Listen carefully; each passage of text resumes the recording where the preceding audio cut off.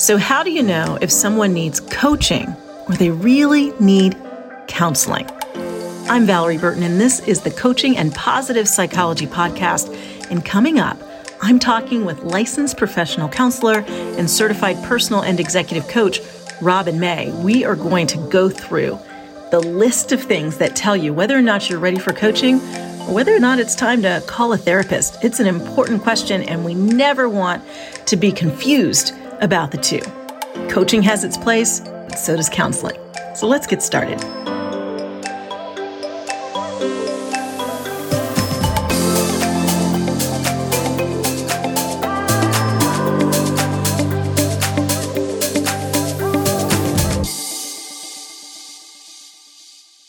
Anyone who's ever wanted to grow personally knows that there's often a fine line between needing coaching and needing counseling or therapy.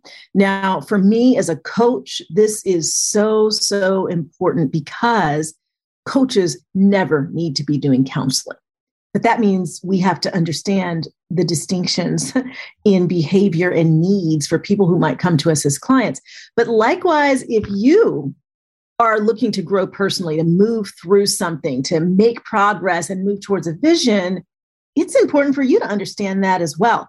So I am excited to have a really special guest with me today. She's actually one of my dearest friends.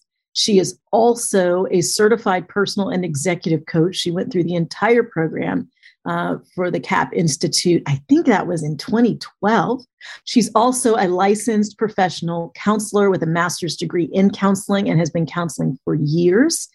She is an author. She is a speaker. She is a pastor's wife. She is a mom of 3 amazing girls.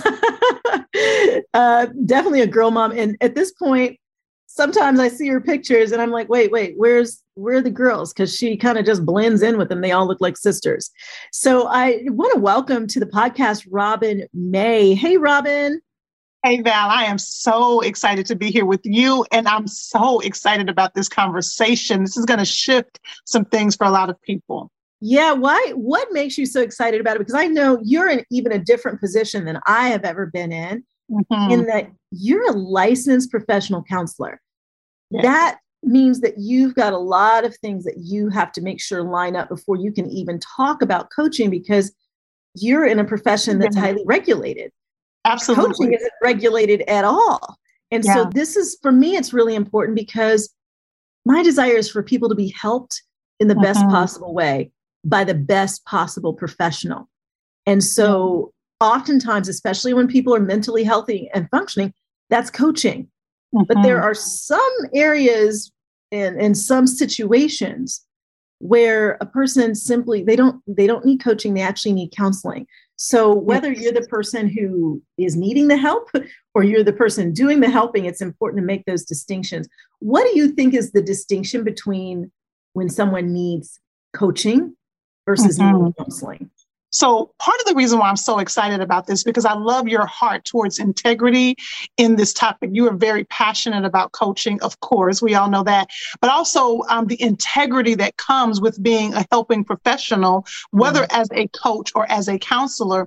And so one of the reasons why I'm so passionate about it is because we're literally dealing with the mental health and the long-term impact if we get this wrong. And so it's really important that we are sensitive to it. Now, Val, you may not know this. I'm going to give you a little tea in the industry. You may not know this, but coaches are often they may not realize that counselors and licensed professional therapists sometimes feel some kind of way. Oh, I know, because they've told me. Yes. You know, it can get really sticky. And let me stop you right there, because there's a couple of reasons for that. Number one, because coaching hasn't been regulated. And when I started almost 20 years ago, I kept hearing, like, you want to go ahead and make sure that you're certified, that you're credentialed, because at some point, you know, this might be required and then you'll be ahead of the curve. But also coaches make really great money. And so the average hourly rate is going to be much higher than the average hourly rate for a counselor. And a lot of times it's not even an hourly rate. You know, it's programs and packages. So there's that. And then not having to meet all those guidelines, I can Yeah. see why a licensed professional can feel some kind of way, as you say. That's the thing that young people say, I feel some kind of way. And you just hit it on the nail.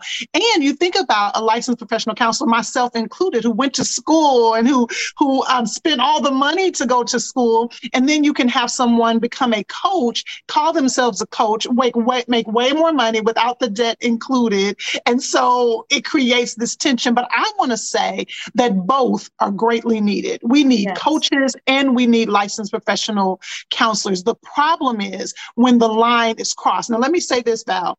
You know that licensed professional counselors, social workers, within their practice, they definitely use coaching skills. Yes. But on the other side, coaches have to be very careful that they don't use or try to become a counselor. That's a very thin line. Yes. So how do we know? One of the easy definitions that I've heard for many years, because I have been entrenched in this for a long time, one of the definitions I would hear often is, okay, counseling deals with the past and coaching deals with the future. Well, that's a very simplistic definition because coaches definitely need information from the past in order to coach effectively. And counselors are definitely trying to help their clients move forward. So kind of how I've defined it is this. Is that counseling is focused on, yes, resolving issues from our past, but not just resolving issues from our past, those issues that are currently causing distress. So as a counselor, I am looking to see past trauma and past dysfunction that is currently impacting your daily functioning, right? Mm-hmm. So that's counseling. Counseling is also dealing with a crisis that has occurred recently that is impacting your current ability to function. So what we want to look at is the client, some therapists use the word patient, but is the client dealing with distressing symptoms that are impacting their ability to function? So when I'm in function, I'm going to stop you there because that is a term that you would more use in a counseling setting, right? But we, even when we train our coaches, one of the first things we say is they need to be mentally healthy and functioning. So when you say functioning, how do you know if a person is functioning? Yeah, I love that question because, Valerie, this is, you know your girl, and sometimes I use a crazy example, but when I go to the doctor, Valerie, the doctor will tell me, Robin, you're going to be surprised when I tell you this, but the doctor will say, Robin, you're on the line of being obese, right?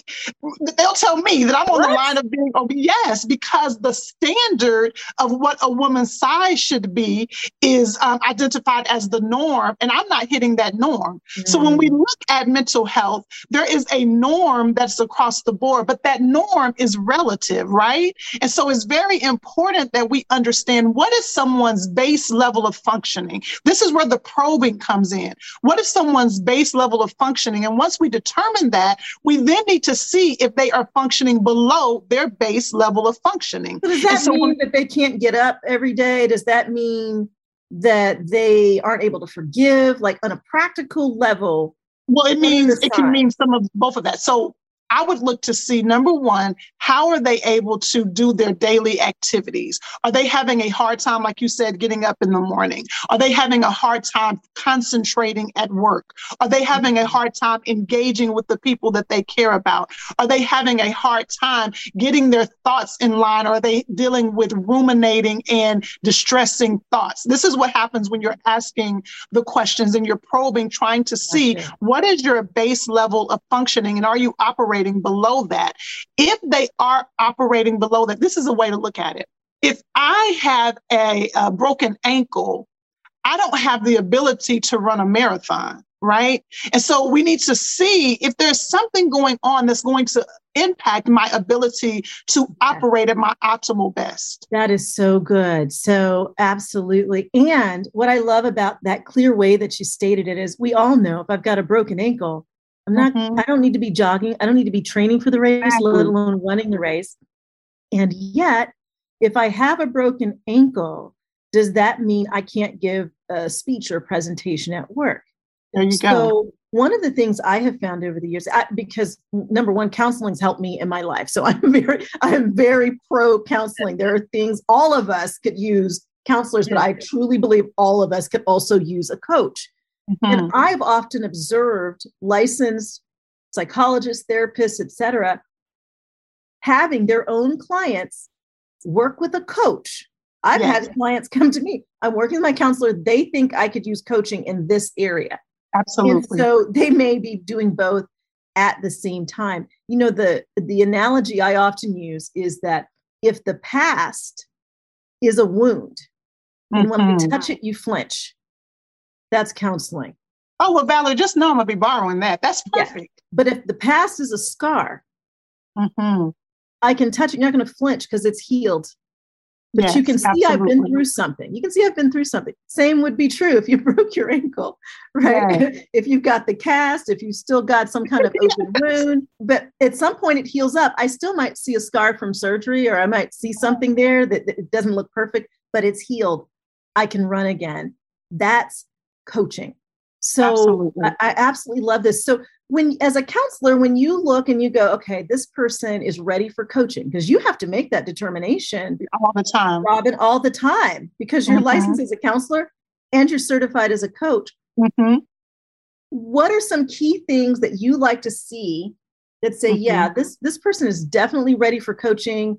I want to help them move from where they are to where they want to be. And I see that they're ready and they're functioning in a way that says, yeah, I think coaching is absolutely right for them. And I would be in complete integrity to move forward with coaching.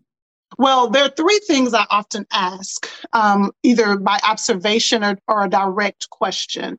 And when I'm trying to determine whether or not somebody needs coaching or counseling. And let me just say this, a lot of times, Valerie, the industry has gotten so morphed that people sometimes just don't know. And so because I am operating in both lanes, people will come and do a discovery call with me, and they're thinking they are needing counseling, and I'll say, or they're thinking they need coaching. So there are three things I ask. Number one, are you currently experiencing emotions that are directly connected to a trauma that you have experienced? Are you dealing with emotions that are directly, now trauma again is relative, but if you can identify, yes, this trauma that occurred recently or in the past is affecting me right now, then that leads me more toward counseling. The second question I ask, am I experiencing distressing symptoms that are impacting my ability to function? And we just identified what the ability to function looks like. The third question I ask that's always interesting to people is this. Is there anybody who is close to you in your life that you care about and that cares about you that has said you may need some counseling? That's the third question I ask, because let me tell you why I ask that. Because often we can't fully see ourselves. Now, you know the term Johari window. Johari window breaks this down, but we can't fully see ourselves. And so sometimes the people in your life are saying, girl, you may need to go talk to somebody. And so if you have trusted people in your circle, if somebody is saying that to you, that's an indicator. So I start with those three questions. So if it's someone listening now, I want them to ask themselves, are you being impacted by a life trauma? Now, hear that word impacted, because most of us have experienced a trauma, whether we've identified it as so or not. And a trauma, I'm hearing things like, and this is what I think of, I think, a very devastating breakup, a divorce, maybe it's a recent layoff and you just have all kinds of feelings about that. You're angry still. I'm thinking about things, I'm thinking about levels of anxiety. Maybe some things have brought anxiety and you just don't seem to be able to shake that anxiety. Those are the kinds of things that I think about that's included in trauma, that some people, when they hear the word trauma, they might be thinking think of crime or... Yeah, a trauma is anything that has impacted you in a deep, deep way that you're still dealing with the result or the effect of that experience. All of us, quite frankly, let me just say this, all of us, quite frankly, are dealing with the reality of a trauma, the pandemic. The pandemic has risen to the level of a trauma. So those are some of the questions. Now, again, distressing symptoms, that's when you start to think about, Valerie, what you just said. We all have had moments of sadness, but that doesn't mean we're all diagnosed with major depressive disorder. We've all had moments where we feel anxious, but that doesn't mean we can be diagnosed with an anxiety disorder. It is when those symptoms, now again, as a therapist, I am listening for symptoms that would equal, hear this, symptoms that would equal a diagnosis. Because just because you feel sad doesn't mean we can diagnose you with major depression. And so as a sadness coach, is a normal emotion.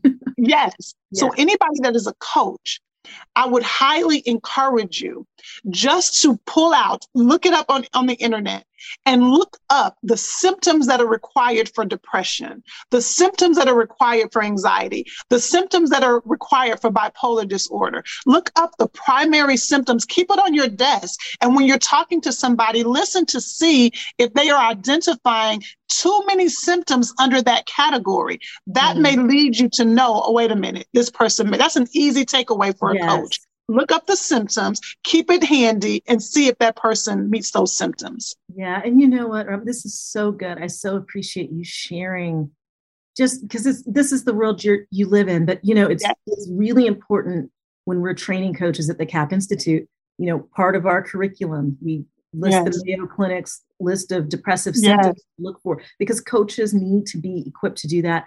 But we also must be equipped to use direct communication when we said someone needs counseling, that we can just say, like you said, has a friend said you need counseling. I mean, I will just say, have you considered counseling for that? Because there's no stigma to me about counseling. There shouldn't be any stigma. There's no stigma. Have you gone to the doctor for that? Well, if you had a headache for 10 days in a row, I think we'd all agree you should have gone to the doctor 7 days ago, right? So making sure that we are comfortable talking about mental health and mental illness. Absolutely. That this is a part of life, that sometimes we need that additional help to get over, as you say, the traumas, the places where we may be stuck in the past, because the ultimate vision is that we're able to heal from those things, and we're able to take hold of the vision that we're moving towards, or that we want to move towards. Yeah, absolutely. And as coaches, wanting the best for anyone you serve or that you might serve means that you're doing things in their best interest, not, they've got money and I could serve them, right? Absolutely. Because you would be underserving or even doing something to their detriment if you are counseling or attempting to counsel when you're not trained. Or Valerie, attempting to counsel, but what I've seen is minimizing symptoms and chalking it up to just get over it. That's when it becomes dangerous, when it's minimizing those symptoms and saying, oh, just have a mindset shift. Well, if it's a mental illness, it's not just a mindset shift that's needed. And so that's kind of where it becomes dangerous. You just said a whole mouthful there. If it's a mental illness, it's not just a mindset shift. And being sensitive to that is absolutely critical. I have on occasion said, I want you to go talk to your therapist again. I want the therapist to approve that coaching is the right thing, and what areas for you to be coached in. As I said, you can need counseling in one area, and coaching is very appropriate in another. And to me, the exciting thing is, like I said, I think everyone can use a coach when they're at that point where they are functioning. Absolutely. Coaching works. So that's the last thing I want to touch on, which is, yes, counseling works, and counseling is appropriate and needed. And we need to make sure that, you know, as I said, coaches aren't doing the counseling, even though sometimes counselors are using coaching techniques. But why, as a licensed therapist, you decided, hey, I want to go through coach training. I want to be certified as a coach. And you've been serving coaching clients for years now. Oh my gosh. What is the value of coaching? And why? I mean, coaching is growing. It's a multi-billion-dollar industry. And I always say to myself, it's for a reason. Coaching has changed my life. Yes, I would not be where I am. I would not have gotten over the traumas in my life to be able to have enough courage to create a vision and then walk into it. Sometimes I just pinch myself. Coaching for me has been transformative. And for so many people, why do you think coaching is so important and so valuable? Well, first of all, Valerie, this is a perfect shift, because one of the things about coaching is the expectation that a coach has of you to rise to your optimal best. Coaching comes with an expectation from that coach that their client can rise to their ultimate or optimal best. You know, Valerie, I have the pleasure of having learned from you, but also being your sister friend. And one of the things folks may not know, when you turn on that coaching hat, you ain't playing no games, okay? You don't play any games. And just in a casual conversation with you, I leave knowing, girl, you need to step up your game. You are the bomb, Robin. Stop living beneath who you are. And so when you are with the right coach who comes to you already with an expectation of you being able to rise, you begin to rise, right? Yes. And so what coaching has done for me, and what I hope I've done for plenty of my clients, is to help them tap into that, that potential that has been laying dormant. And that's the reason why it's very important that you know the line, because if someone is not well, or if somebody is unhealthy in that stage and they don't have anybody supporting them as a therapist, that can be triggering because they need to get that healing first. But once you're in that place and you get the right coach, the coach is going to pull out of you what you may not have even realized was there. So to answer your very specific question, why did I decide to coach? Because Valerie, counseling comes, unfortunately, in some ways from a medical standpoint of dysfunction. And I found that I was talking to people who didn't even have a diagnosis. I couldn't even officially diagnose them with anything because it wasn't a dysfunction, it was a roadblock. And so I started to recognize, wait a minute, some of the skills that I'm using could actually be pulling them backwards because I'm coming from a mindset of, let me help you heal this place, instead of from a mindset of, wait a minute, I just need to point out these roadblocks and show you what you already have in you to overcome them. So you can and I wanted around to do it. Yeah. Oh, that's so good. Robin, I could just keep talking to you. You know, we're both so passionate about personal growth, about authentic success, about people understanding their purpose, and pushing through. Coaching helps you push through. And just because you're pushing through doesn't mean you need counseling. Exactly. It's just, that's, I mean, if you didn't need to push through, everybody would be where they want to be. Right. Exactly. So I love hearing your perspective. I so value you, the passion you've put in, the time, the effort, the work you've put into better understanding human behavior and helping people get unstuck. I'm so proud that you're one of our graduates. Thank you. I brag about you all the time. It was my honor. I learned so much. So thank you so much for joining us, for just having this conversation and shedding some light on what, number one, what coaches need to be thinking about as they are engaging with clients and potential clients, but also what all of us need to be thinking about as we are working through the challenges that we face, and being able to make a distinction between the challenges that really require some professional counseling or therapy and the challenges that really just require us to see what those obstacles are and be able to step around them. All right. Where can we find you? Where can we find you on social media? Where can we find you online? Everything is Robin May Online. May is like the month. So Instagram is Robin May Online, and my website is robinmayonline.com. Awesome. Thanks so much, Robin. I love being with you. Thanks for having me. Thanks so much for joining me for this episode of the Coaching and Positive Psychology Podcast. Until next time, I'm Valerie Burton. Can't wait to talk to you again.